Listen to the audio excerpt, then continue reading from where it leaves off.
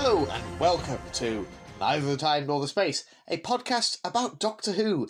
My name is David, and for the final time ever, I am joined by the wonderful Matt. Yeah, here we go. Oh, David. You know what? Legendary. I should have gone with Legendary. We're doing Legend of the Sea Devils. Oh, no. It's too late now.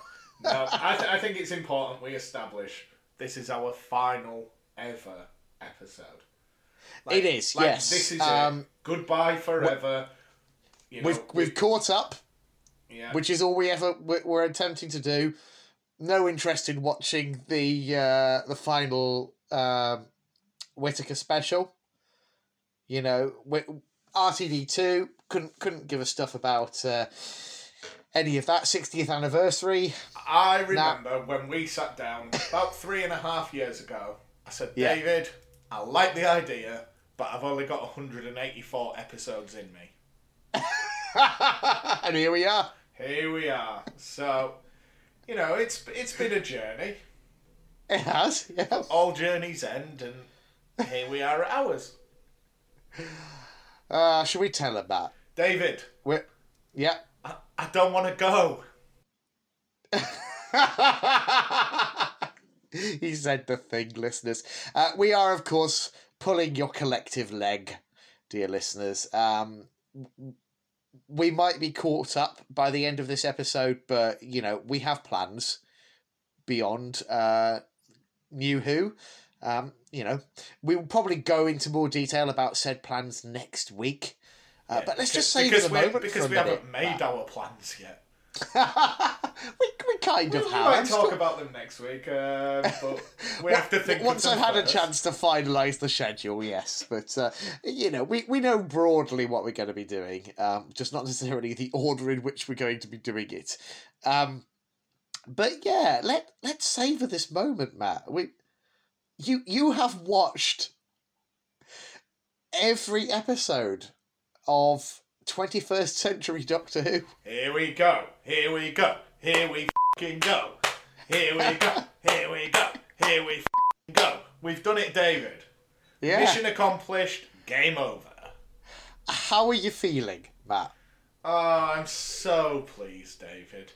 Remember when we started and I was just like, oh my god, there's 11 more series of this. and then you said, oh yeah, it's been about since the 60s. Oh. But here we are. Yeah, it's happened. I feel liberated. I feel like one of those Chilean miners when they got freed. Yeah. and you know, and what a perfect one to end on as well. A sort of incredibly unspecial feeling, you know, staunchly mediocre. Yeah, well, I think that's being generous. Story. I think that's being generous, David. We'll get into it properly in due course, but yeah, I couldn't help but think when we were first watching when I was first watching Legend of the Sea Devils a few weeks ago. Oh, this is the one we're ending on. This is the grand finale, as it were. This is gonna feel somewhat disappointing, but anyway. Let's how's your week been, Can Matt? I give you an update on my week? Yeah, sure. Yes, please. You might remember last week when you said, Matt, how's your week been? And I said, oh, David, I've been lucky enough to guest on the Cloister Bells 100th episode. Yeah. Well, between now and then, I deleted all the audio, so I've sat and recorded Cloister Bell episode 100 for a second time. Oh my goodness. And it was not a quick record, was it? No. It was a solid 3-hour block. Oh my god. So when we recorded, I said to Rob, oh, I'm going to set a recorder as a backup. Right. Meaning I assumed he was recording and I'd take a second recording in case we needed it. Yeah. He assumed I was recording and also had a backup. So I just deleted it thinking, oh, it must be alright. I haven't heard from him. It doesn't need the backup. Mm-hmm. And yeah. Classic podcast misunderstanding. But the good news is, when we recorded for a second time, Mark from the All of Time and Space podcast was there. Lovely. Podcasting's Mr. Nice. And, had a lovely chat. So, yeah, a good evening all around. Yeah, I am really looking forward to listening to that one. Yeah, it was all fun, all the time. Excellent. Speaking of fun, David, can I make a recommendation? Of course you can. So, earlier in the week, my brother recommended a film to me, and every time I spoke to him, he said, have you watched this film? Have you watched this film? Mm-hmm. And yesterday, I woke up stupidly early on a Sunday morning, couldn't lie in, and I put this film on, and it's an absolute delight. So, this week, I'd like to recommend Chippendale Rescue Rangers. Right. This is the new one, is it? That's on Disney Plus. It's fantastic. I have fond, if vague, memories of the cartoon series. It's very much in the same vein as Who Framed Roger Rabbit. Right, okay. And some of the jokes are absolutely 10 out of 10. Would you say its target audience is less sort of the 7-year-olds of today, or rather than the 7-year-olds of the mid-1990s? It's both. There's right? jokes for kids, and there's jokes for adults that aren't tongue-in-cheek. You could easily watch it with a child, but it's fantastic. I saw it yesterday when I was poking around on Disney Plus, because my partner and I were looking for something new to watch with Little Zorbs, because as good as Moana is, there's only so many times you can watch that film and not just need to leave the room for the majority of it, because you know it line for line. So we were casting around trying to find something, and it did catch my eye because it had a little banner and stuff, but I was just like, I'm not sure whether a 3-year-old's going to get a lot out of that yet. I kind of need to, I think, at least watch a trailer and get a proper sense for it. If you're curious, we ended up watching Tangled. Oh yeah, that's a good one. Yeah, I'd never seen it because it came out in that period where I neither had a child of my own nor any children in my life, and I was, I would have been, early 20s or something when it came out, and had very little interest in mainstream Disney films at that point. But yeah, watched it yesterday. It's an absolute belter. I think it's a really, really solid effort. Slight shame that they, for marketing reasons, backed away from calling it Rapunzel, which is, what it should have been called. Yeah.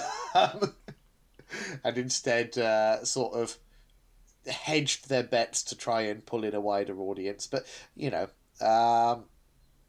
is good. Anything else much happened to you this week, Matt? Not that I can think of. Well, I had a surprisingly eventful Saturday. Oh, do tell.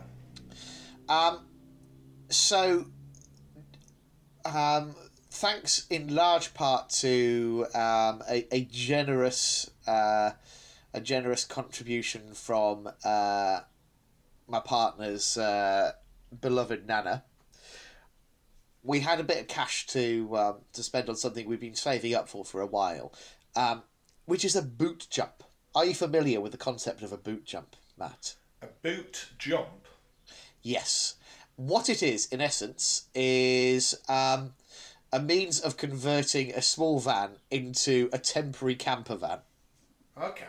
So it's literally a thing that you stick in your boot, and you can either fold down the back seats or, take them out completely. And it sort of just, it can unfurl into a bed, or it can sit up as a sort of, a sort of sofa, and a couple of side chairs and a table.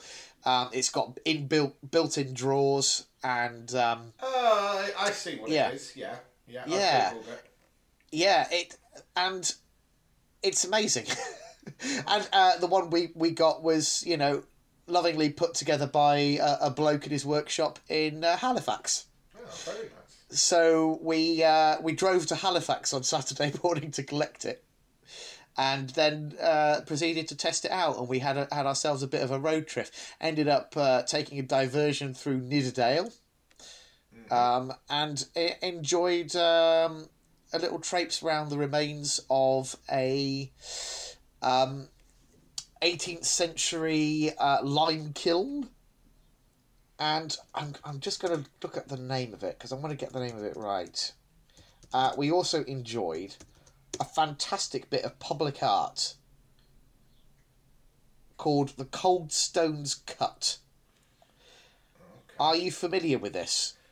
Because if you're not, as we talk, it's worth a visit, Matt.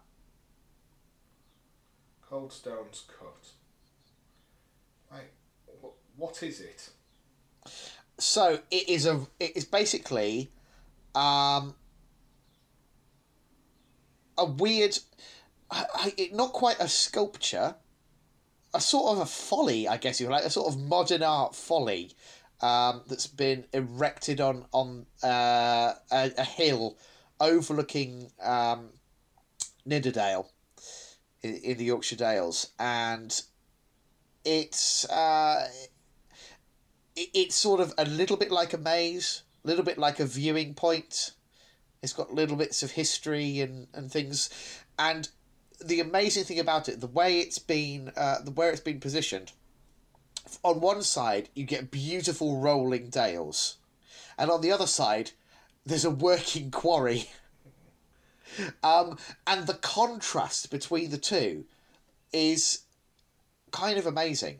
And it's got these really high walls, so as you enter it, you've got these sort of high, sort of like dry stone walls either side of you, but with like paved streets and bollards. So you've got this weird mix of like old and new, basically.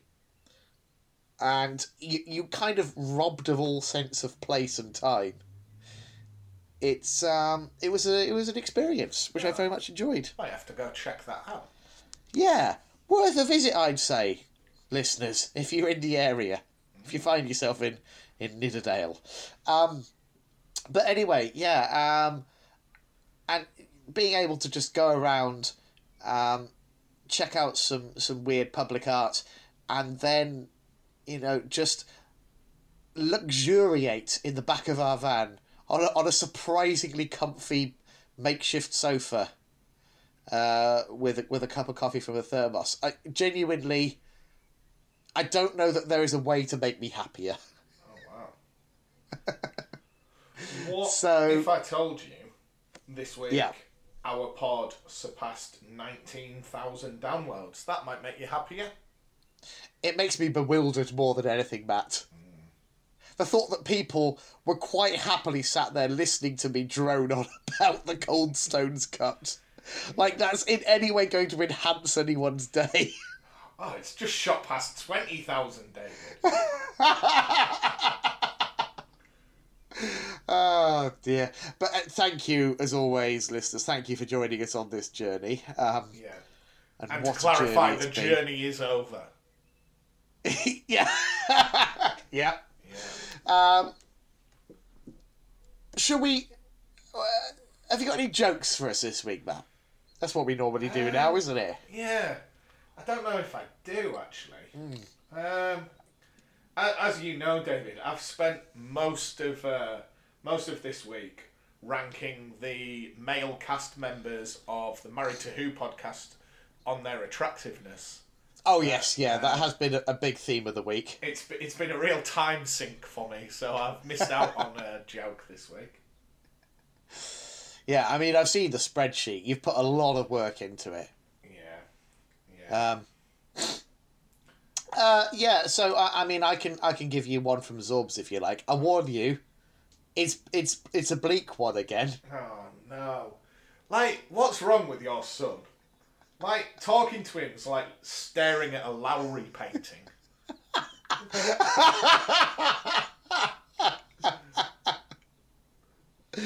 Who knows at the moment? Who knows? But sorry, that really tickled me. Yeah. Okay. So I'll just come out and say so. I asked him for a joke. He told me the one about the horse again. Yeah. Which is his go-to, and I said, "Little Absorbinoff, do you have any jokes that don't involve an animal crossing a road?" And he thought for a second and then said yes. So I asked him what it was, and he said, "Why did the man get hurt?" I said, "I don't know." "Why did the man get hurt?" And he said, with the biggest grin on his face, "Because a motorbike hit him." Why the obsession with road traffic collisions? I don't know. Because, I mean, we live in a very quiet area, and he's had no personal experience of such things. I don't know. He finds it fascinating, though, clearly, at the moment. I think, next time I see you, David, I'm going to drop my Xbox off, and I'm just going to let him play Grand Theft Auto, and just get it all out of his system. I don't know whether that's the way forward. I think he's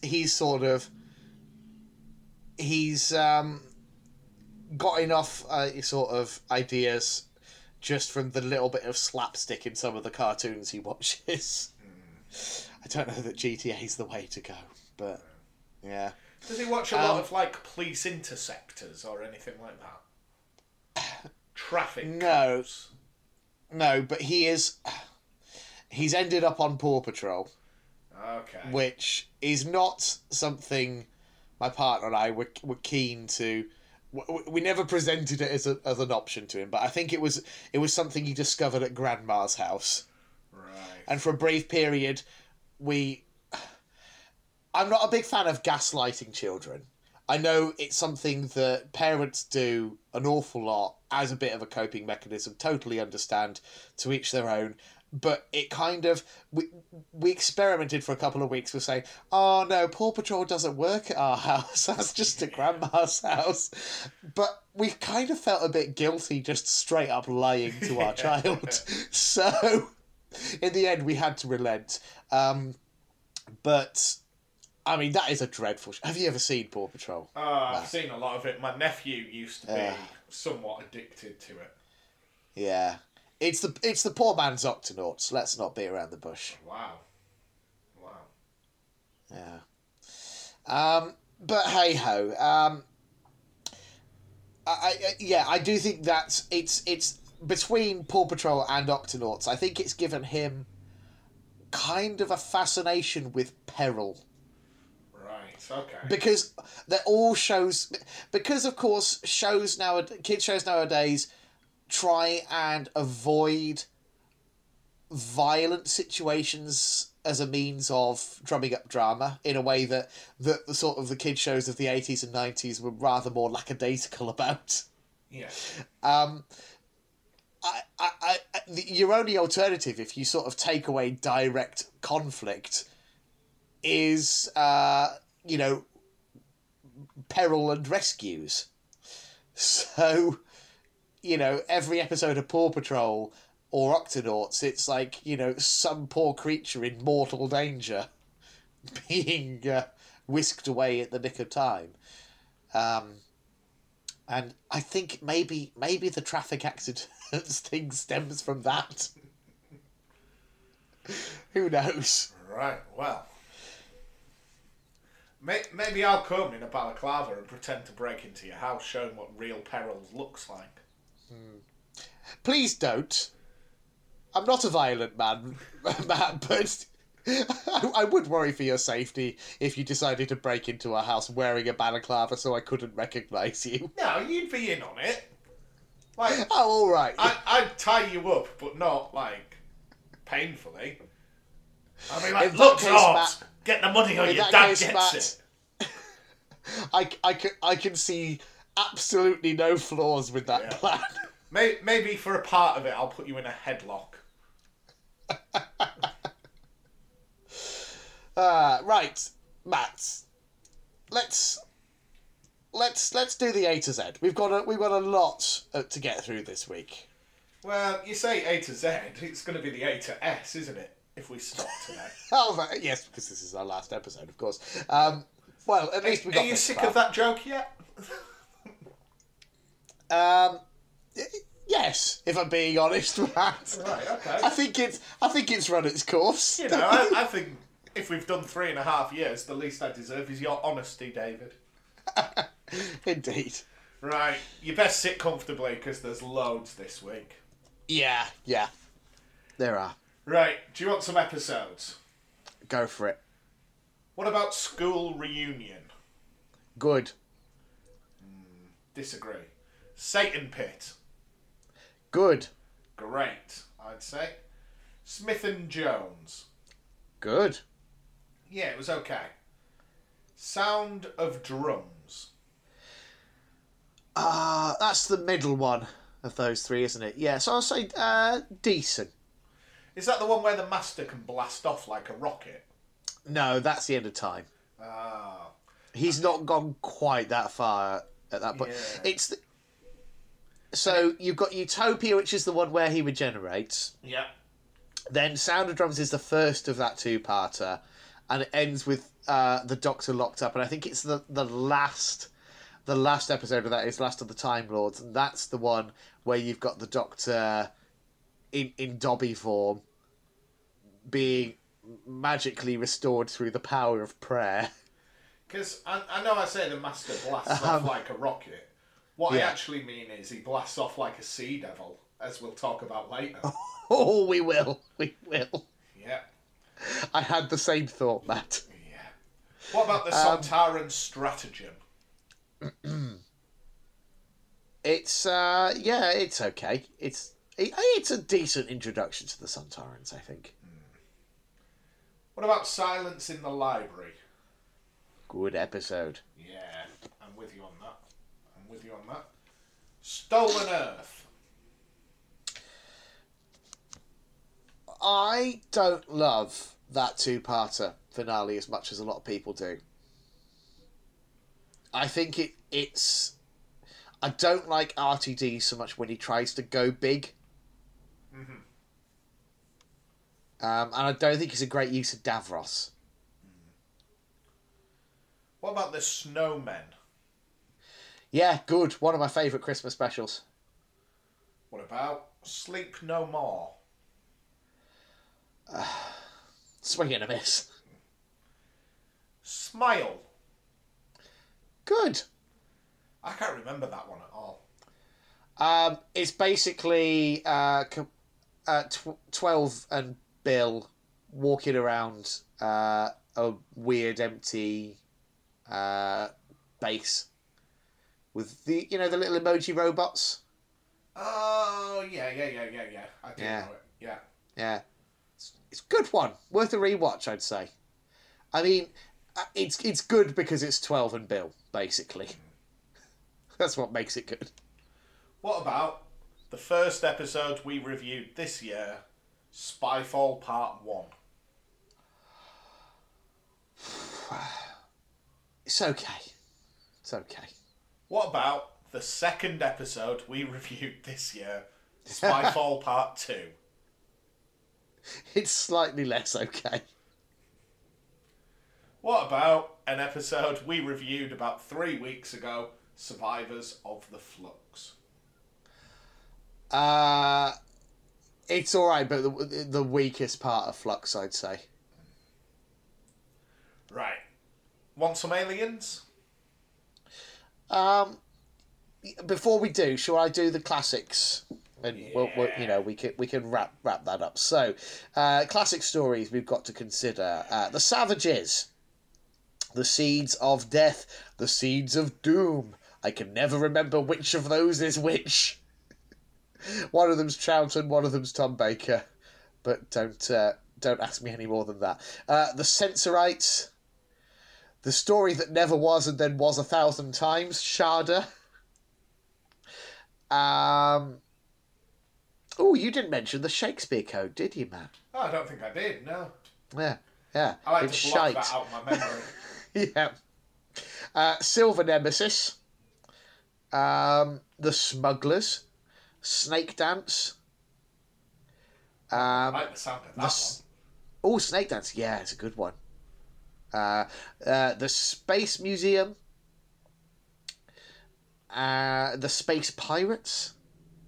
Spearhead from Space. Oh, it's a great one. Yeah. State of Decay. The Stones of Blood, personal favourite of mine. The Sunmakers.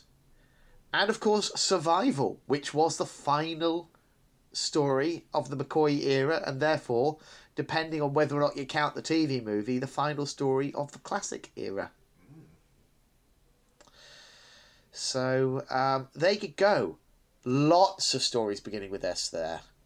Lots of directions you could go in. So, for Aliens, I've cut a few out here, David, because there's bloody hundreds of them. Yeah, we'll just do the big ones. Right.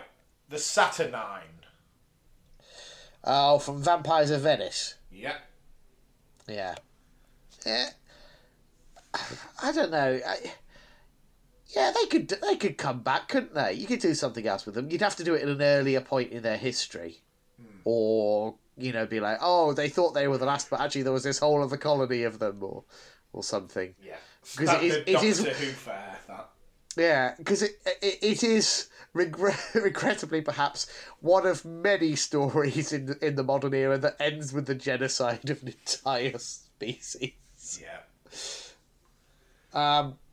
Yeah. Right. What about Scarecrows? From Family of Blood. Yep. Yeah. Not really. They're not the real villains, are they? So they're just scarecrows. They're cannon fodder. Right, one we'll talk about a lot today. Sea Devils. Love them. Last week, David, you said, don't you hate it when you get things wrong and it follows you for ages? Yeah. Right, I think we said that the Rhodians were the bad guys in Class. And they're not. Right. I'm pretty certain they're the good guys, because the bad guys are the Shadowkin. Ah, right, okay. Yeah, so... Yeah. It shows how many people listen, because we've got no complaints or no corrections. I think it shows you how many people give two shits about Class. It's better than Doctor Who, but only connoisseurs like me know that. Yeah. What about The Silence? The Silence, yeah. I don't know. A great concept, absolutely run into the ground. By the time you get to the end of the Matt Smith era, I'm like, I never want to see one of these guys ever again. What about Silurians? Love a Silurian.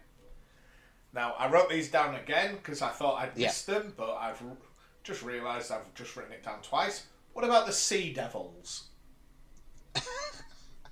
Yeah, they're good. Yeah. What about the Sisterhood of Khan?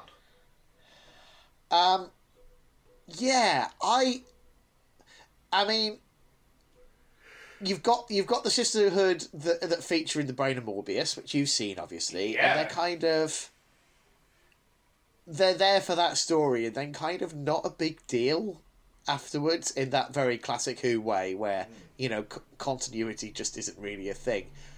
But I really like what Moffat did with the Sisterhood of Khan. Like, giving us just enough to make them feel more significant. Not that they aren't significant if you take at face value everything you learn about them in The Brain of Morbius. It's just kind of weird that you would have this race that are basically pivotal to Time Lord history, and they're mentioned in one story and then never again. But, that's Doctor Who for you, isn't it? What do you think of the Slitheen? I don't like them. Okay. I get that there is a generation of fans at this point who are genuinely nostalgic about the Slitheen, but you know, they nearly put me off watching the Eccleston series back in the day. What about the Sontarans? Yeah, I really like the Sontarans. I think they are probably top of the B tier, aren't they? They're better than those stupid Rutans, aren't they? Certainly, if you ask a Sontaran. What about a Star Whale? I mean, sure. I thought we were just doing the important ones. All right. What about the Stenza?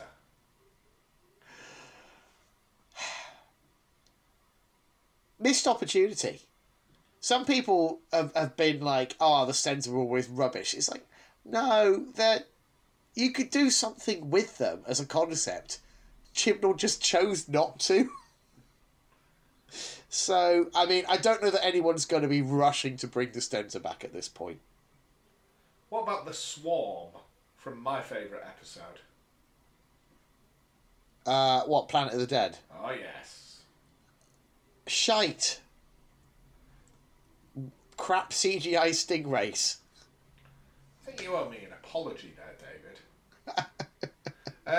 And finally, for me, the Sycorax. Yeah, another one that I'd say is due a comeback. Kind of surprised that that's one Chibnall didn't consider dusting off. Yeah, you never know. You never know. Yeah. Right, do you want some characters? Yeah, all right. Have you got any classic aliens I missed before we move on? Nothing that I can be asked to talk about. Right, what about Susan Foreman? I mean, talking about wasted potential, I don't think there's a better example in the history of Doctor Who. What about Stephen Taylor? I like Stephen. He's all right. Have we watched any Stephen stories? I don't think so. No. What about Sarah Jane Smith?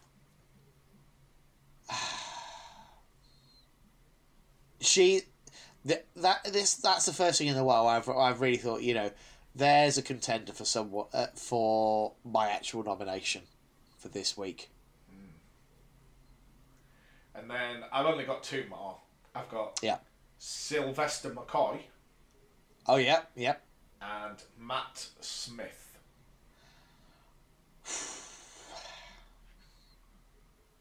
Sarah Jane is suddenly not looking quite so what's the word I'm looking for? Like comfortable in her position there, I'd say. Straight off the bat, I'm going Matt Smith. Hard to disagree. Before we do, I'm going to quickly mention some writers, if you don't mind. Oh, go on. So we've got Eric Sayward, writer and also script editor for much of the JNT era, wrote The Visitation, Earthshock, Resurrection of the Daleks, Revelation of the Daleks, and had a heavy hand in a lot of other bits as well. Leslie Scott, who wrote The Ark, which is a personal favourite of the Hartnell era. Robert Shearman, only the one TV credit, but widely credited as kind of one of the kings of Big Finish.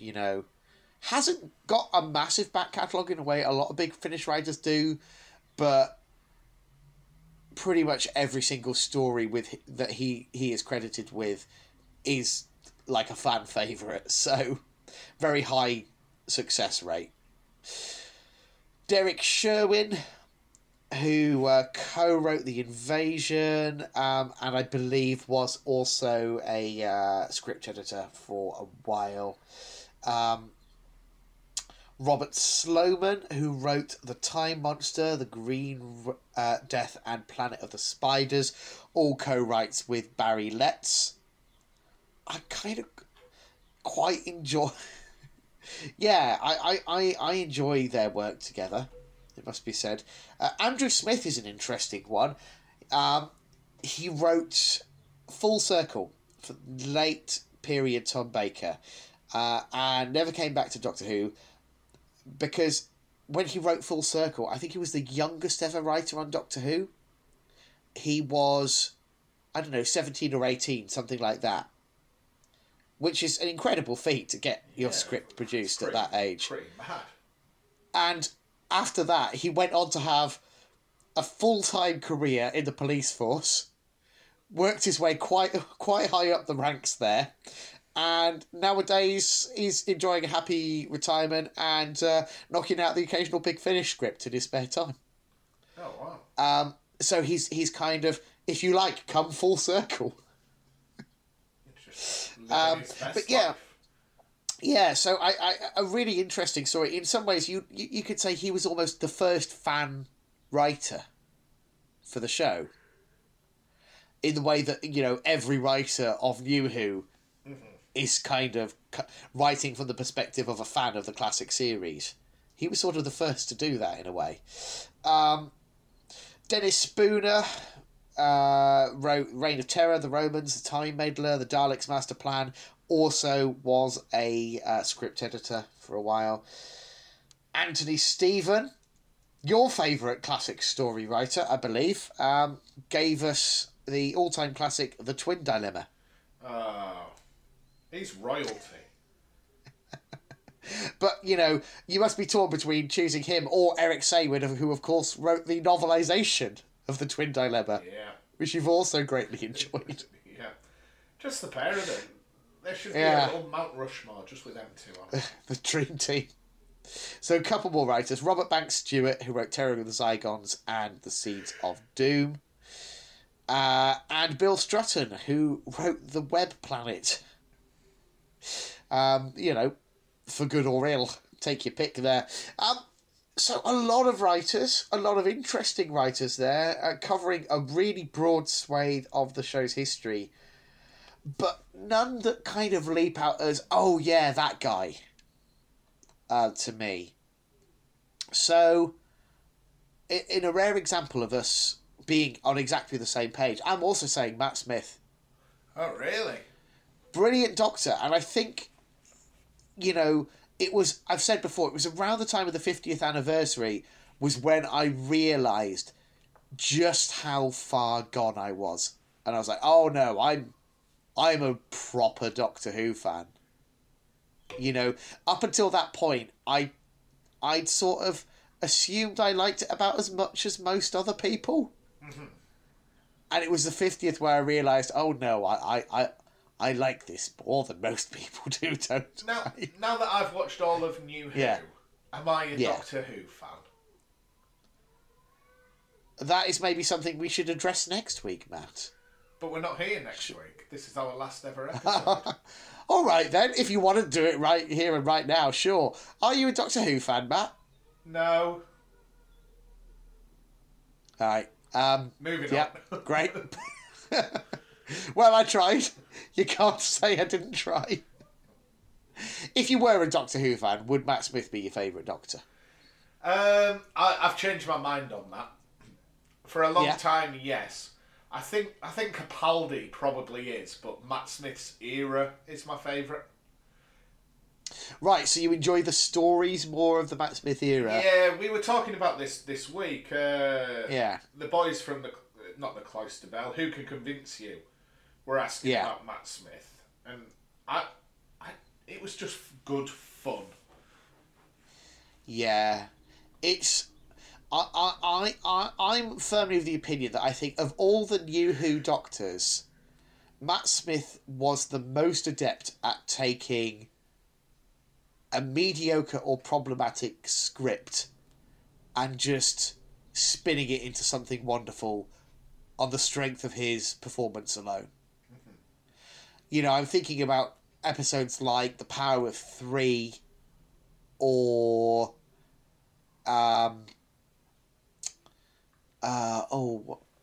like Cold War. You know, episodes like that just like this. It could have been boring. It could have been underwhelming, but there is something about his performance where he just brings such dynamism and energy to the screen that you can't help but be swept along by it. So yeah, it's Matt Smith for me, definitely. I just like a lot of his stories aren't let's go blasting around the universe. It's like, I'm sat at home having a cup of tea and something's just interrupted it. You know what I mean? It's like grounded more than others. And I think, you know, Rory and Amy are key to that in a way. There's something about having a couple in the TARDIS that gives you something to root for, because obviously the kind of the you know, the thing with couples is ultimately what they tend to do is kind of settle down together. So there's that tension, isn't there, of like sooner or later they're going to have to settle down, and this is all going to end. So there's something pulling them back. I don't know whether I'm making any sense or not, but like I say, you compare that to someone like Rose, where it's just she decides she's going to just tag along with the Doctor, and then that's it. She's kind of like cut loose from our plane of existence at that point. Yeah. In a way that I feel like the Ponds kind of weren't. So here's a question to wrap up the A to Z this week, David. Yeah. We have matched on Matt Smith. Can you think of any other instances where we have matched in the A to Z? Oh, I think if we did, it would have been another Doctor. I'm going to say maybe Pertwee. I went for Bill Potts when you went for Pertwee. Oh, did you? Right, okay. I can't think what else it would be. That's good, because we didn't. The closest we've come is I said the Judoon, and you specified your Judoon mug. Oh, right, yeah. And then one week you said K9, and I said K9 and Company. Yeah. Did I mention on Pod that about a week after that episode, I broke my Judoon mug? Oh, I don't think you did. No, I think I was genuinely too cut up about it to mention it at the time. Oh, it fell out of the cupboard. Oh, that's like... It's fitting that we send it off in our last ever episode. Yeah, I kind of felt that at the time. I was like, well, at least... I mean, as Judoon mugs go, it's got to be one of the most celebrated and beloved. Oh, David, so it had a good innings. I'm going on eBay. We did a bit of eBay last week. Let's have a look. Judoon mug. There's quite a few. Different designs. Yeah, but weirdly, I know what yours looks like, so... Yeah. I don't think yours is there. I'm going to have a look here. Right, I can save that for off-pod. I'm sure that's very boring for any listeners. Well then, Matt. We've got one other bit of business to attend to before the main event. And that is the small matter of have I got Who's for You? No. Oh yeah, that is right. Yes, thank you. I thought you were going to say, would I lie to who? I was about to interrupt and go, you always get this wrong, but you've got it right. Well done. Right then, I'm just going to boot up... I apologise for jumping in. That's quite all right. So I'm just booting up searchwise.net. Cue the music if you are indeed still doing that. Oh yes, every week. Because as I've made abundantly clear before, I do not listen to the edits. No. Did you know that a couple of weeks ago when you said, oh Matt, can we stop recording? I'm going to the toilet. Please don't put this in. Please edit this out. I left all that in, and then, do you remember when we started doing the Marty McLean Hall of Fame? Do you remember Marty McLean Hall of Famer Jessica Wummel? And I couldn't find a song of a man singing her name. Except the Pee and Poo song. Well, there's a beautiful Pee and Poo song called David Poo Poo Poo. So. Well, there we go. I hope you enjoyed. You're in a very elite club in terms of listeners of our podcast associated with going to the toilet.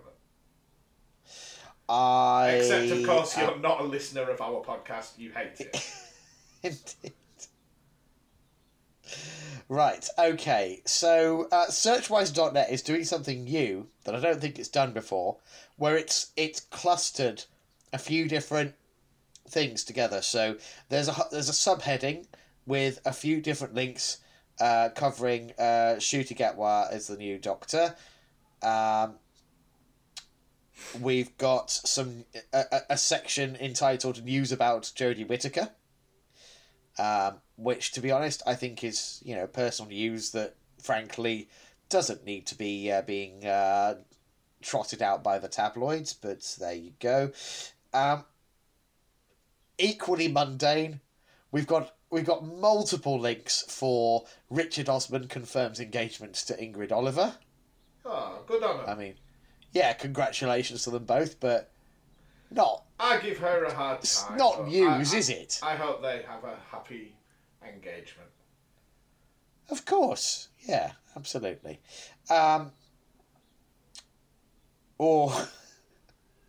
This is a shame. I didn't know this. Digital Spy, Doctor Who live show closing 3 months earlier than planned. That's a bit of a shame, isn't it? Yeah, it's this. It's a what do you call it? Interactive theatre event thing called I don't know. Time Fracture, I think it is. Okay. Which looked interesting, but I have neither the time nor the requisite pounds to be going for a jaunt to London just to see it. I've got neither the time nor the space.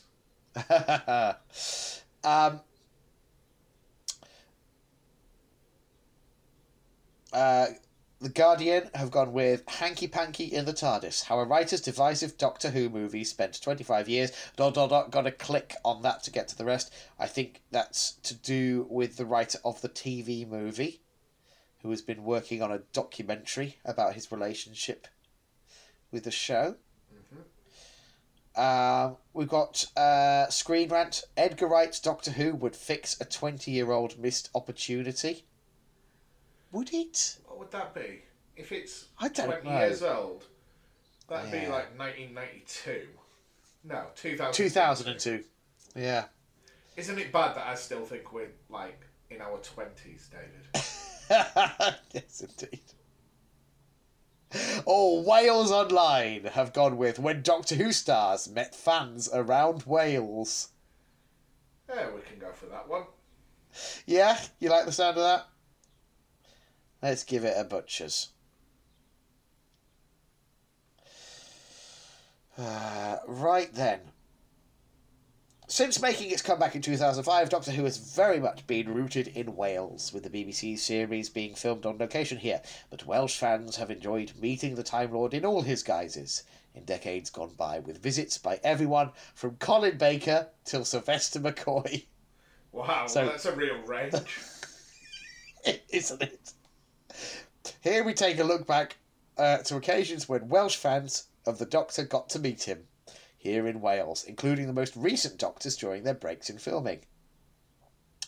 And with the news that, it's common knowledge, right? There's been official press releases and stuff. Apologies for anyone. Skip ahead 30 seconds if you are trying to avoid spoilers for 60th anniversary stuff. With the news that David Tennant and Catherine Tate have been seen filming in and around London for the 60th special, chances are that we might get to see some filming in Wales sooner rather than later. So what we have following this is a lovely little photo gallery. So I'm going to send you the link to it, Matt, so you can pop a link in the description for our listeners. Okay, yeah. We've got Tom Baker besieged by autograph hunters in the playground of Maestig Comprehensive School in 1977. There are flipping loads of them there. Sylvester McCoy and Bonnie Langford as Mel, seen here filming at the Majestic Holiday Camp on Barry Island for Delta and the Bannermen. And they're sat on a little statue of a bear there, having a grand old time.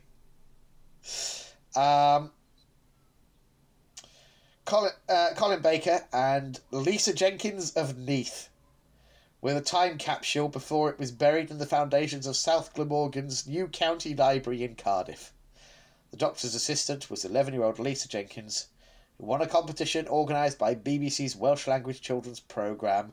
I am not going to attempt to pronounce that. I am apparently. Billy O'Dwaka? Who knows? Okay. There he is. Just Colin Baker and a child squatting next to some scaffolding with a time capsule. Another one of Colin here. Two Cardiff youngsters found out who's who when they met up with actor Colin Baker, who played Doctor Who in 1986. He signed autographs for fans of the BBC show when he turned up at Trisant's Homeworld store, but by car instead of her TARDIS. So, just doing a signing at a DIY store by the looks of it. What a glamorous life it was to be Doctor Who in the mid-80s. And more recently, we've got a bit of Capaldi there. We've got more Tom Baker. It's a real mixed bag, this gallery. I won't go through them all, but if you're interested in looking at those, we will include a link. I always quite like these kinds of photos. The Doctor out and about with, especially the ones from the classic era, when it's just excited school kids mobbing Tom Baker and stuff like that. It's rather sweet, I think. All right then, Matt. We've dilly-dallied long enough, haven't we? Here we go. Let's do it. Legend of the Sea Devils. Yeah. Would you like some listener tweets? Well, Matt, it's our last ever episode, so it's a special treat. Should we just not bother? I mean, we could do. I jest. Who have we got this week? We've got all sorts.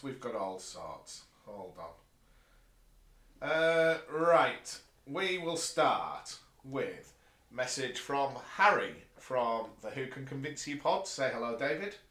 Hello, Harry. Who says, I'm just adding a tweet so Matt has to read it. I know he hates him. Then a little question here. David, do you like tomato? Oh, is he asking about the fruit/vegetable, or is is it spelled Tomato? Yeah, it's tomato. Tomato. So that's the I'm actually a big fan of tomato. I even like Rick Wakeman's weird janky keyboard sounds that he's using on that album. Oh, this isn't like covert prog rock talk, is it? It very much is. What do you prefer, little cherry tomatoes or big beef eaters? Oh, I much prefer a cherry tomato. Yeah, beef eaters are a waste of time. Yeah. Then we get a message from Mark from the All of Time and Space podcast. Hello, Mark. Who says, I'm just wondering what David's favourite flavour of pot noodle is. The Cloister Bell, assume you are a Bombay bad boy, David. I probably would be, but the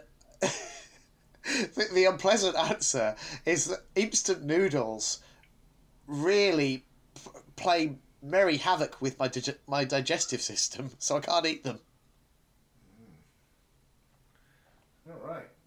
I'd say I'm a classic. You can pop the song in again this week if you want. Yeah. Just to hammer the point home. Drive that in there. Right. Yeah, I can't. I can't stomach the things. So, yeah. Right. In principle, I'd definitely be going for something spicy. Right. Then we got a message from the Married to Who podcast. Say hello, David. Hello, Married to Who. They're a week behind, and they've said S in the A to Z is for Rod Henderson. Ah. Little behind the times there.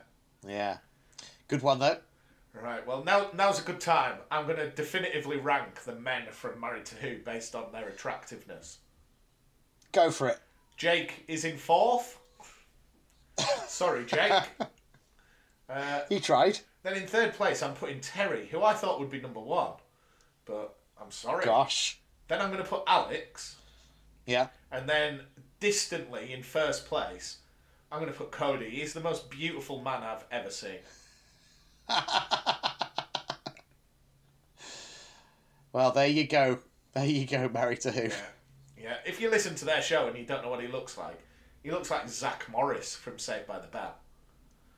Well, that doesn't really help me a great deal, but sure, I'll take your word for it. Right. Next up, we've got Marty McLean, Hall of Famer. David, say hello to Sonia. Hi, Sonia. Sonia says, I was excited for it. It was the first episode of Who I've watched right after its broadcast. It's beautiful. Oh, nice. I loved the costumes and enjoyed the performances. It did feel a bit underwhelming, but it was pleasant enough. She said her 2nd place for the A to Z is the Silurians, and her 1st place, she's put herself, David. She's gone S's for Sonia. Sure. Definitely a contender. Then we have a message from Ian Morgan, who says, I think we'll do this when we do our review, in fairness. He just says, explain where the setup with the net came from.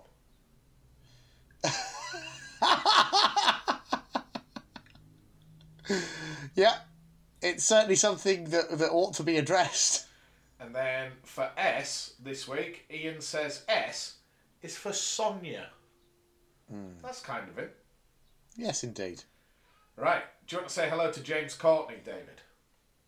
Always. Hello, James. Now, I've got some big James Courtney news this week, David. Oh, I'm all ears. Okay. Now, I don't normally do this. Okay. But James Courtney is starting a podcast. Oh, is he? He is. Now, in the early days of our pod, I think a listener sent me a link saying, oh, would you mind giving this a listen and shouting us out? And I didn't in the end, David. It upset me. Okay? But James Courtney, I trust. I trust with my life. So he says, this week, S is for Sarah Jane, We Need You, his new podcast. Oh, nice. Okay. Do we have a premise?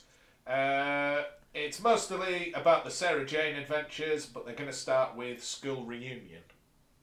Oh, nice. Well, I'm definitely going to be giving that a listen for reasons we maybe will get into next week. Well, he also said, would you and David mind appearing on the show? And I just said, you can't even afford our agent fees. It's a distinct possibility. Yeah. So, sorry, I've missed... Now I've read that message, I've sort of pressed something. Hold on. Right.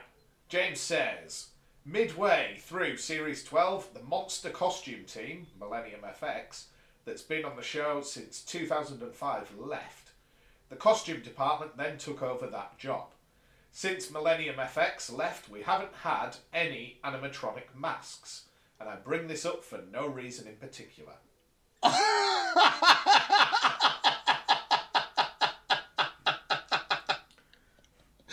Yeah, I don't think we need to say any more than that, do we? And then he says S is for Rod Gilbert. And I think that's a joke because we said Rod Henderson last week. So I'm going to change that and say James says S is for Sonia. She's popular this week, isn't she? She is, yeah. Yeah. Right. Then we have a tweet from Nobody Really, who says, for S, I can get behind Smith, but also Slitheen. And I also forgot about the sonic screwdriver. We both forgot about the sonic screwdriver. Gosh. But then not quite enough to topple Matt Smith, but I should have been considering that. That was a contender. Right. Yeah. Then they say, on top of this, my vote for S is for Sonia. Ah, excellent. Do you like this joke, David, or should I stop it now? Well, it's happening, isn't it? I can't stop you. Yeah. Okay. The Cloister Bell say, I wouldn't say it was bad, but the Sea Devils is one of my favourites, and I really think they needed a redeeming story after Warriors of the Deep.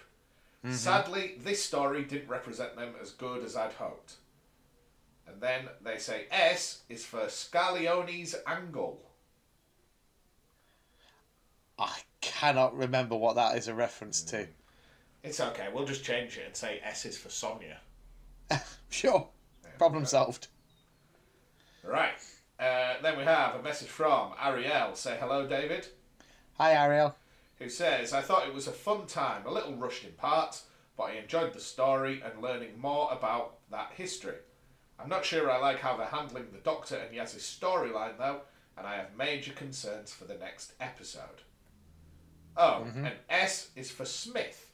Matt Smith, John Smith, Sarah Jane Smith. That's a way to do it, isn't it? Just all the Smiths. Yeah, I don't think that's Sonia's surname, though. So we'll just say S is for Sonia. Right. A message from Jake himself from the Married to Who podcast, who says, S is for the Censorites. Episode 1 has the single greatest cliffhanger in all of Doctor Who. It is a good one.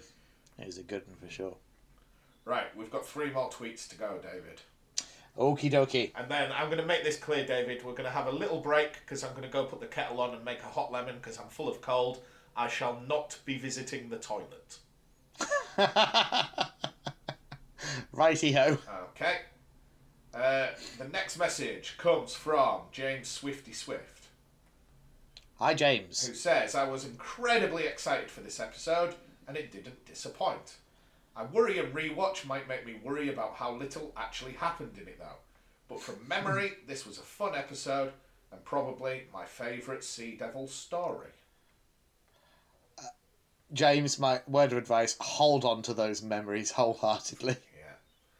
And then he says... It's not going to stand up to a second watch. Then he says, S is for Swifty Swift, not Sonia. Cheeky. And then he's put, the rebellion will be televised. Like... Oh, I don't know. Right. Who do you want next, David? You can have BT Flibbity Giggard or Who Can Convince You? Oh, let's hear from Who Can Convince You. Right. I'll warn you, these are 2 incredibly negative tweets. I thought there might be. Okay. Who Can Convince You? Oh dear, may God have mercy watching it felt like what I imagine it's like for Matt to listen to tales from topographic oceans. Right. Because I don't know anything about prog rock, stop putting covert prog rock references in our podcast. How do you know that it's even prog rock? Well, because you laughed.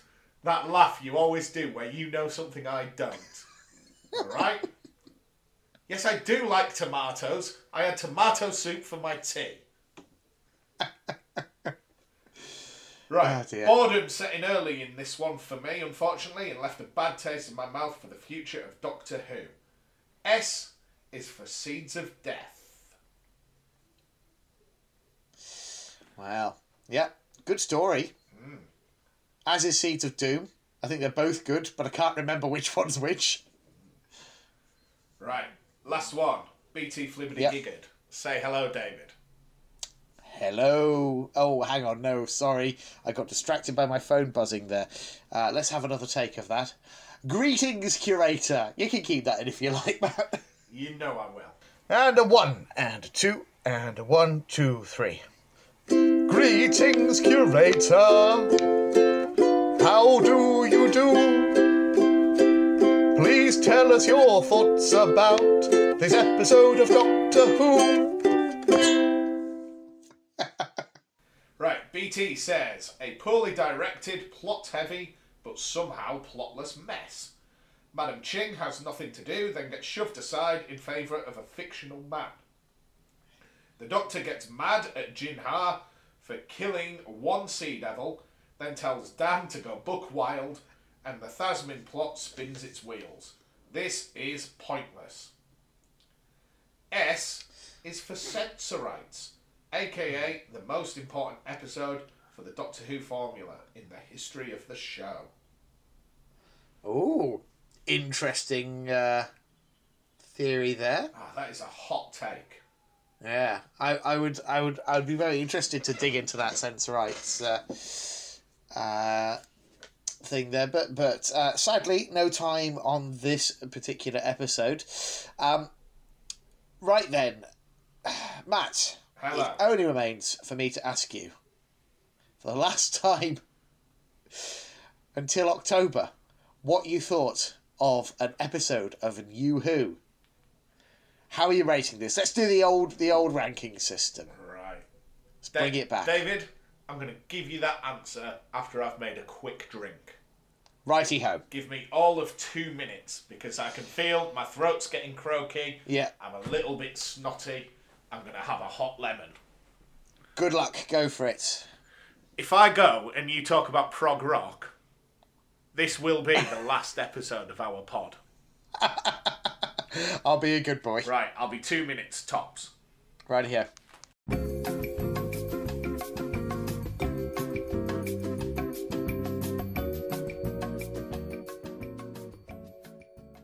Well then, how's your hot lemon? It's hot and it's lemony. Oh, lovely. Just Yeah. the job. All right then. More importantly, Legend of the Sea Devils, Matt. Good Yeah. episode? Bad episode? Bad episode, I'm going to go with. Yeah, it's not great, is it? It's so dull. Yeah. Yeah. How can an episode where everyone's dotting about, doing this, that, and the other, have so little happen in it? It's baffling to me. I mean, I've gone on record before about saying that one of my least favourite, if not my least favourite episode of New Who is Curse of the Black Spot, because it commits the cardinal sin of making pirates boring.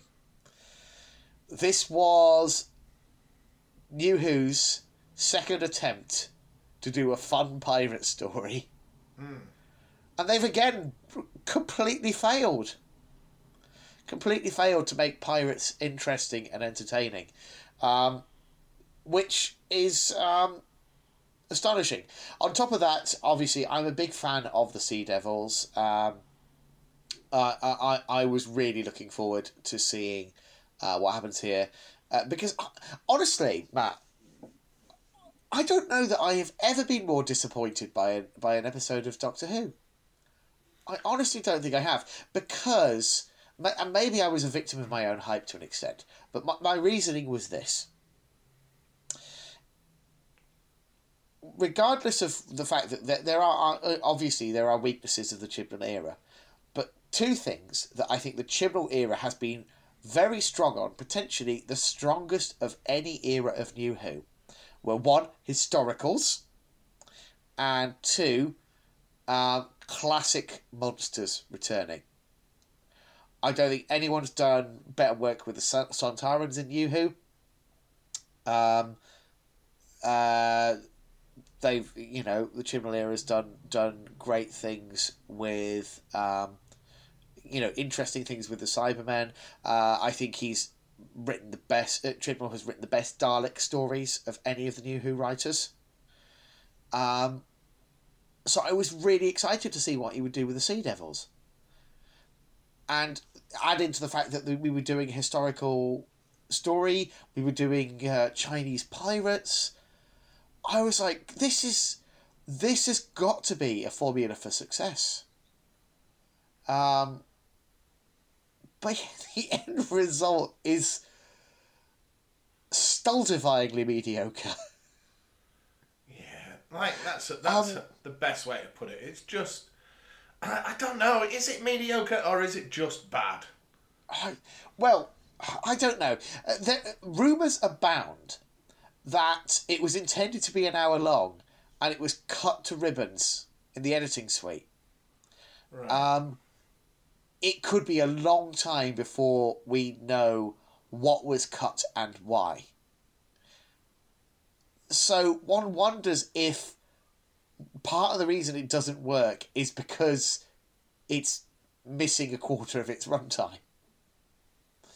But even then, it's hard to imagine a longer version of this story that somehow fills in all the gaps to the extent that it becomes satisfying. I'd love to be in that writer's room meeting. Yeah. And it's like, what we're going to cut? What we're going to cut?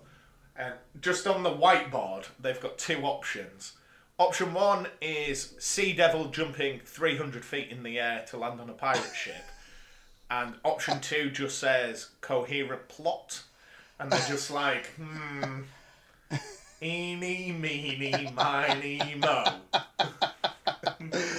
Yeah, there's some weird ideas going on here. And I think, as well, it's worth keeping in mind, my understanding is that the episode we're now going to be getting for the centenary, I believe, was originally planned to be in this Easter slot. And at a certain point, the BBC basically said to Chibnall, hey, look, can you do us one more? We'd like to do Jodie Whittaker's Regeneration as, to tie in with the centenary, so we'll need something to tide us over. So I imagine what we had here was this was one of the concepts originally intended for a Series 13 that was more in line with, say, Series 12 with more standalone stories. Yeah. And they were like, hey, let's do Sea Devils and Chinese Pirates, that'll be fun. And in the context of a series like that, maybe it would be less jarring. But what we talked recently about what is the least special Doctor Who special. I think there's no argument at this point. It's this. Oh God, yeah. It is. I mean, it's 45 minutes, so frankly, it's under length for a Chibnall era story. Just everything's wrong. Yeah. I mean, I won't say quite everything, because when we get to it, the Phasmin stuff, I am in the camp that thinks it's, I think it does enough there, for now, to tide us over to the finale, and I like the direction of it, and I mean, as has become very common, Whittaker and Mandip Gill are acting their socks off, so fair play. But I mean, all the rest of it's slim pickings, isn't it? It really is. And as someone who desperately wanted this episode to be good, because I'm not someone who is rooting against the Chibnall era. Chibnall has repeatedly delivered Doctor Who stories that I've really enjoyed, so I always go into his episodes hoping for the best. But this one, it doesn't deliver the goods. No, I don't know what exactly about it didn't click with me, but I was glad when it was over. Yeah. I mean, it's got problems. It's got problems. Right, let's rattle through the threadbare, incoherent plot and be on our way, Matt. Possibly forever. Right. God, imagine if we really did bow out on this one. Well, we are. Right. I can't even read my writing. This is written by Ellen Rand. Road, I think. Road. Okay. And Chris Chibnall. Yeah. I've put the word written in inverted commas. And it's directed by, and I'm going to massacre this name, is it Haolu Wang? Wang? Possibly. Your guess is as good as mine. I don't think I've heard it said aloud yet. So. Right. So, from the 17th of April, 2022. Yeah. Literally just over a month ago. Right, we're in 1807 China. It's raining. Everyone hides as a woman comes for a statue, unaware of what she will release. There's a family who have a duty to guard the statue, and the statue is of a sea devil. Yeah. Now the lady hacks it open using the magical power of appalling CGI. Yeah. A man draws a sword to stop this lady opening the statue, but before he can stop her, a sea devil kills him. Wamp wamp. Yeah. I mean, I was hooked in at this point, David. I was all in. Yeah, I mean, okay, before we go any further, what do you reckon to the Sea Devil design? They're absolutely crap, David, and I hate them. It's very faithful to the original. Possibly to a fault. Personally, I think they look beautiful. But that's because I really love the original story and I love that vibe. And so that doesn't bother me. So what I would say is, in still images, I think it looks great. But as I think we will soon establish, it has some issues when we're actually seeing it in context in the story. Mm-hmm. Right. So then the TARDIS appears. Yeah. The Doctor scans, and they're 4 centuries off where they want it to be. Mm-hmm. Dan is a pirate. Yes. Yeah. So, Yaz played a funny trick on him and said, we're going to find this lost treasure, and so you should probably wear some pirate clothes, and put him in a funny pirate costume. Ha ha. Yeah. Yeah. And there was much rejoicing. Yeah. Yeah. Right. Then the Doctor's earring is pulled, and so is a skimmed stone. Mm-hmm. There's some sort of gravity, something, I don't know, that's pulling everything. But before they can investigate, they hear screaming, because the Sea Devils are killing everyone. Yeah. So those cheeky Sea Devils. Yeah. What scabs. Except, I don't know what the Sea Devils are all about. They go around killing everyone, but they're not, mindless. No. I don't know. I mean, I'm going to be honest. The Sea Devils, they shouldn't be this hard. They are wet Silurians. Well, yeah. That is it. It's not any more complicated than that. Yeah. But this episode contrives as much as possible to make it more complicated than that. Right. So the Doctor confronts it, and it says, "Where is it?" And whilst it says that, Yaz and Dan catch it in a net. Yeah. Somehow. Yeah, where and why? They just do. Yeah.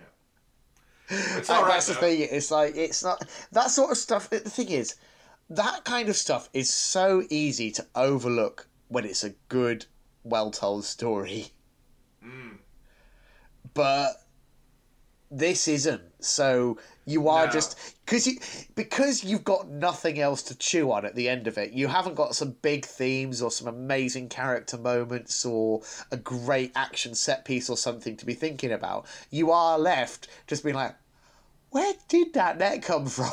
Yeah, it's the first of many really silly bits where you just have to like go, oh, come on. Like, for example, the appearance of a flying pirate ship. Yeah, I mean, a cool concept, but they do nothing with it.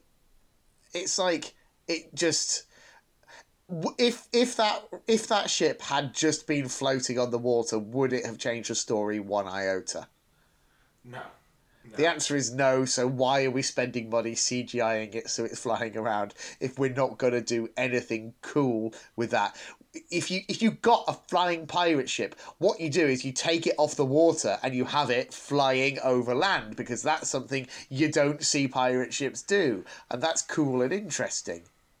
But that didn't happen here.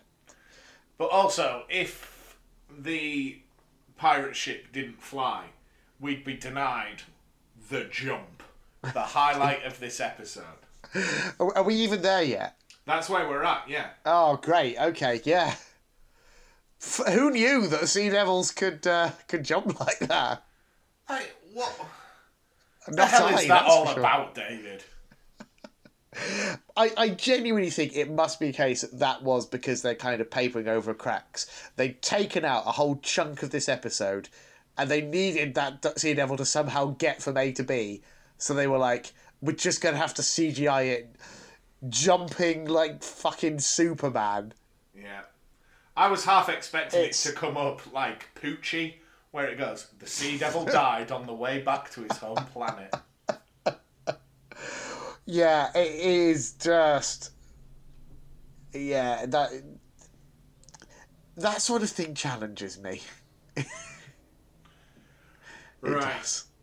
So, the lady pirate from earlier speaks to Yin Ki, the son of the man that was killed. Yeah. She is Madame Ching. She's looking for the lost treasure of the Flor del Mar. Yeah. Okay. Which you may have forgotten, but they do mention at the end of Eve of the Daleks that the Doctor's like, oh, I always wondered what happened with that. And so that was their mission as well coming into this. Right. But this episode does a very poor job of establishing that. So the freed Sea Devil rallies the troops on his flying pirate ship. Yeah. And a fisherman is attacked by a big fish. We've got a big fish, David. We're going out on a high. Yeah. Sure. So Dan then talks to Yin Ki. Yeah. And talks him into boarding Madame Ching's ship.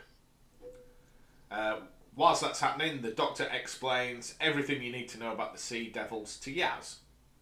Mm-hmm. So which isn't a lot. No. The Doctor and Yaz want to find out what happened to the treasure, so they hop in the TARDIS and go back a couple of centuries. Mm-hmm. Dan and Yin Ki make it to the ship, where Ching captures them and immediately strings them all up. Yeah. And they notice she has no crew. Yeah.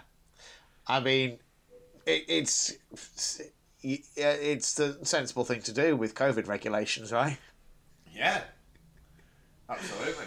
You know, it would be an absolute super spreader event if you had a fully crewed ship. Bed. Right. Oh, I can't even see where I'm up to. Right. So the Doctor and Yaz have gone back nearly 300 years to 1533. They meet Ji Hun, who is tackling a mutiny on his ship. He's throwing people overboard. Mm-hmm. And when a Sea Devil appears, Ji Hun worships it. However, it betrays him. Oh no. Who could have ever seen that coming? So the Doctor and Yaz now have the location of the treasure as Ji Hun's ship begins to sink. So they go forward in time again to 1807. Mm-hmm. They go to the bottom of the ocean, directly below where Ji Hun's ship was, to catch the treasure. I like this scene. I think it's the best scene of the episode. Yeah, I like it, where the adventure kind of takes off, and the Doctor says, well, I'm not a bad date, am I? Yeah, yeah. And we finally get a bit of a moment. Like, even if the characters aren't addressing it, the show is head on addressing it.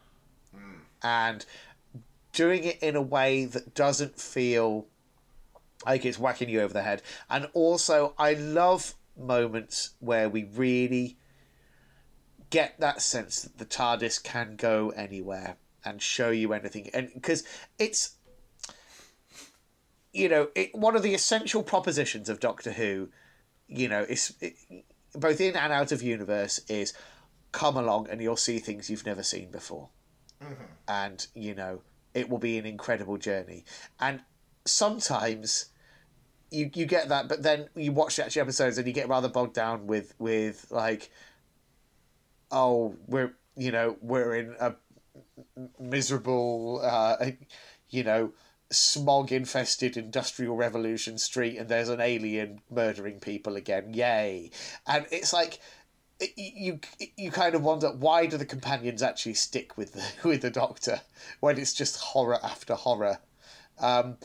So it's nice to see them, experiencing some genuine wonder, on the ocean floor there. Yeah. So whilst they're down there on the ocean floor, they find out that Ji-Hun's ship is missing, and the ocean floor itself collapses. Yeah, not ideal. No. The big fish reappears and bites the TARDIS. Yeah. It's always good to Why see is that big fish there? Again, I think it's a plot contrivance. It's convenient, isn't it? It surely is. Right. Madam Ching's compass breaks when she's trying to navigate. So she uses the stars until the stars all move. Yeah. We find out that her crew are missing because they were taken hostage. She wants the treasure in order to save them, including her 2 sons, aged 3 and 6. Yeah. I mean, yeah, fair enough. Decent motivation. I forget where we are at this point, but the chap's name. What's his name again? Yinky. Yeah. Do you remember how he wanted vengeance on Madam Ching for his father's death? Yeah, he's soon given up on that, hasn't he? This is about the point of the episode where he just seems to completely forget about that. I mean, I'd forget it because the big fish is back. Yeah, oh, great. They shoot some cannonballs at it, but it just catches them and spits them back. So, whilst that's happening, the Doctor and Yaz confront the Sea Devil and ask why it was in the statue in the beginning. Yeah. And it wants the Keystone. Yeah. If ever there was a generic name for a MacGuffin. Yeah. It's not great. It's not great. And we haven't really addressed yet, but we should probably do it here, that, what you've got with the Sea Devils is the masks themselves are static, and they've attempted to CGI a bit of facial movement into them. So they blink occasionally, and the mouths sort of waggle a bit, but don't really move. Honestly, I would have preferred it if they'd just gone full classic Who and just had the actor speaking the lines in the mask, and the mask itself just stares blankly and motionless. Yeah. I honestly think that would have been better than the weird, half-assed mouth movements that we see. Because they don't sync up properly to the dialogue at all. No, it's just kind of there, isn't it? Yeah, I find it genuinely distracting. It takes me out of the episode rather than enhancing it, which is the exact opposite of what a special effect should be doing. So yeah. Yeah. Anyway, right. Yeah. Sorry, I really am going to try and when I have positive things to say, I am going to say them, because I am aware that otherwise this is going to come across like I'm just moaning, which I don't like to do. So, yeah. Right. Yeah, once the Keystone. We find out that Ji-Hun's ship from the past is now the Flying Sea Devil ship. Yeah. And they use it simply as a sign to instill fear. And then it takes them on a little tour of the ship. Yeah, lovely. Where they have Ji-Hun trapped in stasis. Mm-hmm. So has he been there for nearly 300 years? Yeah, I think so. He made his men jump off the side of the ship to escape, because otherwise the Sea Devil would have killed them. And he also asks about the Keystone. Yeah. Which Everybody wants this flipping Keystone, eh? Yeah, well, it's a gemstone capable of magic, but actually it's just Sea Devil technology. Right, yeah. And just as you get all this, the Sea Devils just say, "Oh, we found it." Yeah. It's like, where's the Keystone? Oh, I've had it all along. Yeah, you know what? I could have sworn I'd checked these trousers, but must have missed them. So yeah, the Doctor and Yaz escape and land back with Dan, Ying-Ki, and Madame Ching. Right. Yeah. Ji-Hun tells Ching about the Keystone, and it turns out that Ying-Ki is a descendant of Ji-Hun's best man who escaped his ship with it. Sure. But then a Sea Devil just appears out of nowhere and takes it. Yeah. That's another bit where suddenly the Sea Devils can just magically smoke around. Yeah. One wonders why they need to be able to leap magically from, enormous distances if they can also just teleport if they want to. Yeah. Right. Are you ready for some science that makes no sense? Yeah, great. Go hit me with it. The Sea Devils want to reverse the magnetic poles. Yeah. They think this will melt the ice caps. That's got nothing to do with it. No. Earth's magnetic poles, flip and reverse, all the time. Yeah. Not all the time, but every, 10,000 years or so. Mm-hmm. Also, the ice caps are based on the Earth's axis, which bit of the Earth is closer or further away from the sun. But if they melt the ice caps, it will flood the Earth. That'll get rid of the land. The Sea Devil's domain will be bigger, and they can just do whatever they want. So dumb. Okay. So dumb.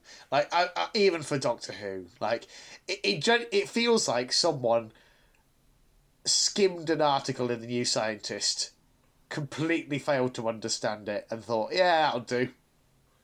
Yeah. It just makes no sense. Yeah. So the Doctor sword fights a Sea Devil, and then Dan just kicks one to death. Yeah, sure. Dan's body count in this episode.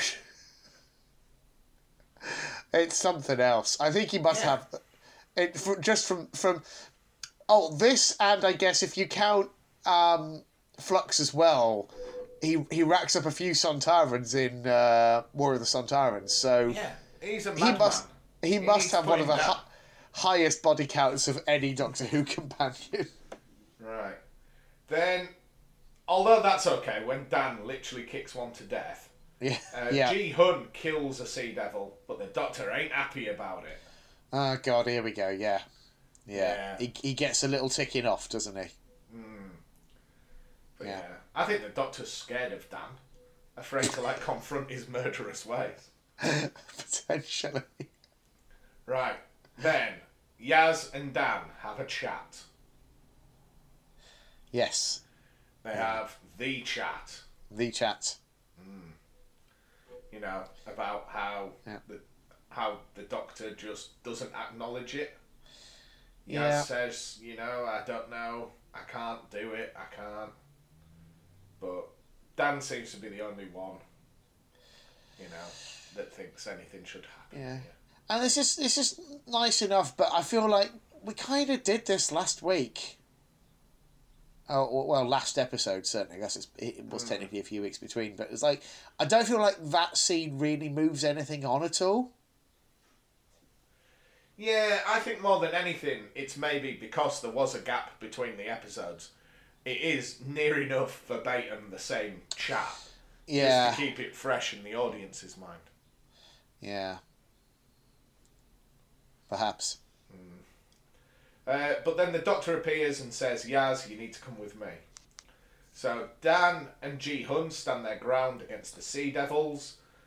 Dan uses the magic Sea Devil sword. That just kills them all in one go. I mean, technically, he does a sort of, a swipe to the left and a swipe to the right, but still, he fells like 5 Sea Devils. It feels like, at times, like you say, they've chopped and put footage together. Because sometimes it was like really close-up footage of the Sea Devils, and then it was just like close-up footage of Dan, and they never seemed to be in the same room. Yeah, I mean, well, they probably weren't because, again, COVID restrictions. This was made as part of the same block, along with Flux and Eve of the Daleks. So it's I think this is the episode that has most directly suffered as a result of COVID restrictions.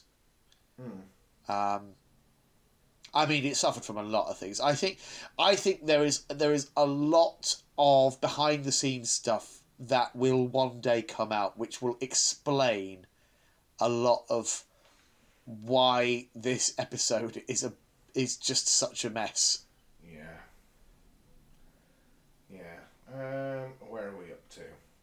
Right. The Doctor tells Yaz if she did do a date, it'd be with Yaz. But she can't. Yeah. Time always runs out. Yeah, I mean, Doctor's got a point. Just maybe could have said that a little bit earlier.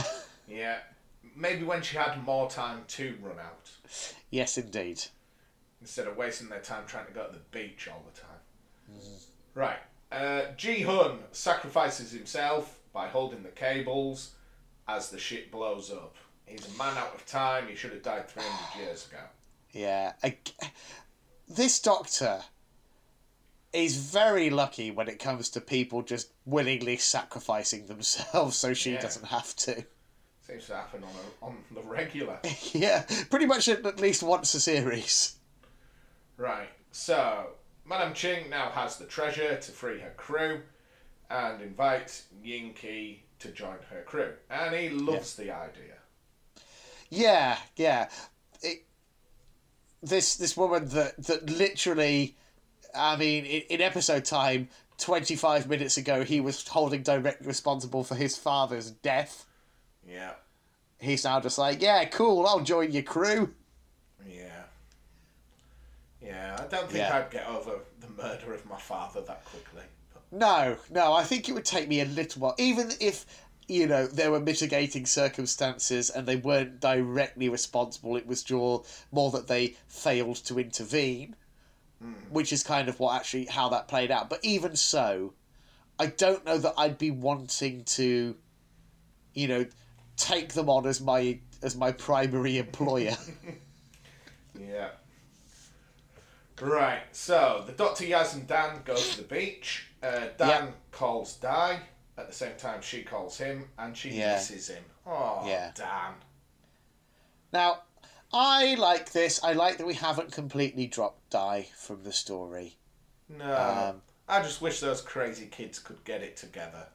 Yeah, well, one hopes. And I think that means that Di is certainly locked in to play a role in the centenary, even if we don't know how substantial a role that is. Whether it's literally just when the dust settles, Dan wanders off and finds Di, and that's it, happily ever after. I'd be fine with that, to be honest, as predictable as that is. But we shall see.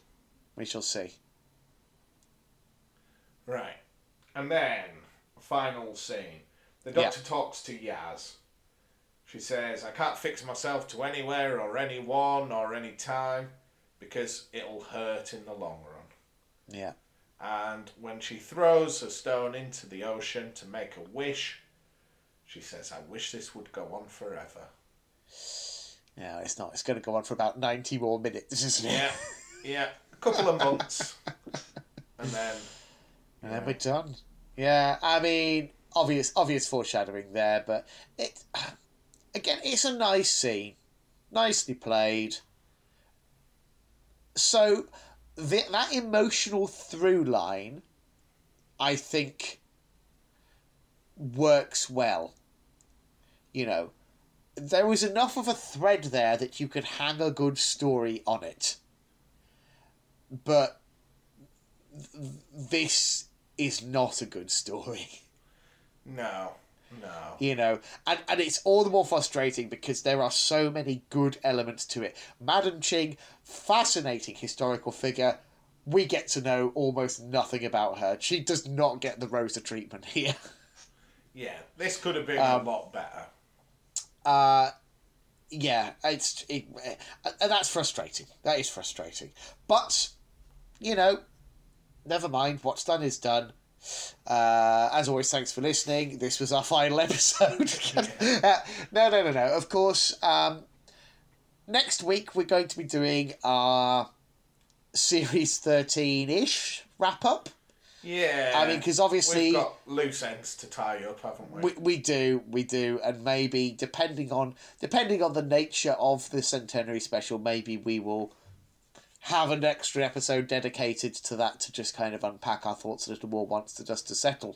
But either way, we will be covering that in due course once it is out and available. In the meantime, as I say, we've got next week we'll be talking about this, either the Daleks and Flux in a little more detail, and having a general think about this most recent run of episodes. And beyond that, we've got other plans as well. Yeah, it's not really the last episode. We got him, David. We got him. We had him all fooled. Yeah. Flawless execution of that. Yeah. But yeah, we'll talk more about our future plans, I think, next week. So for now, it only remains for me to say thank you as always for listening, and until next time, cheerio. Goodbye forever.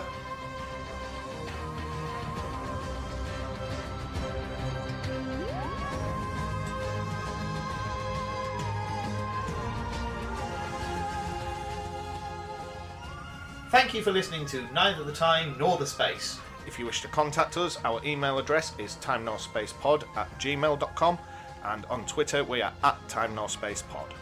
And thank you to Alexander Urban for his smashing arrangement of the Doctor Who theme.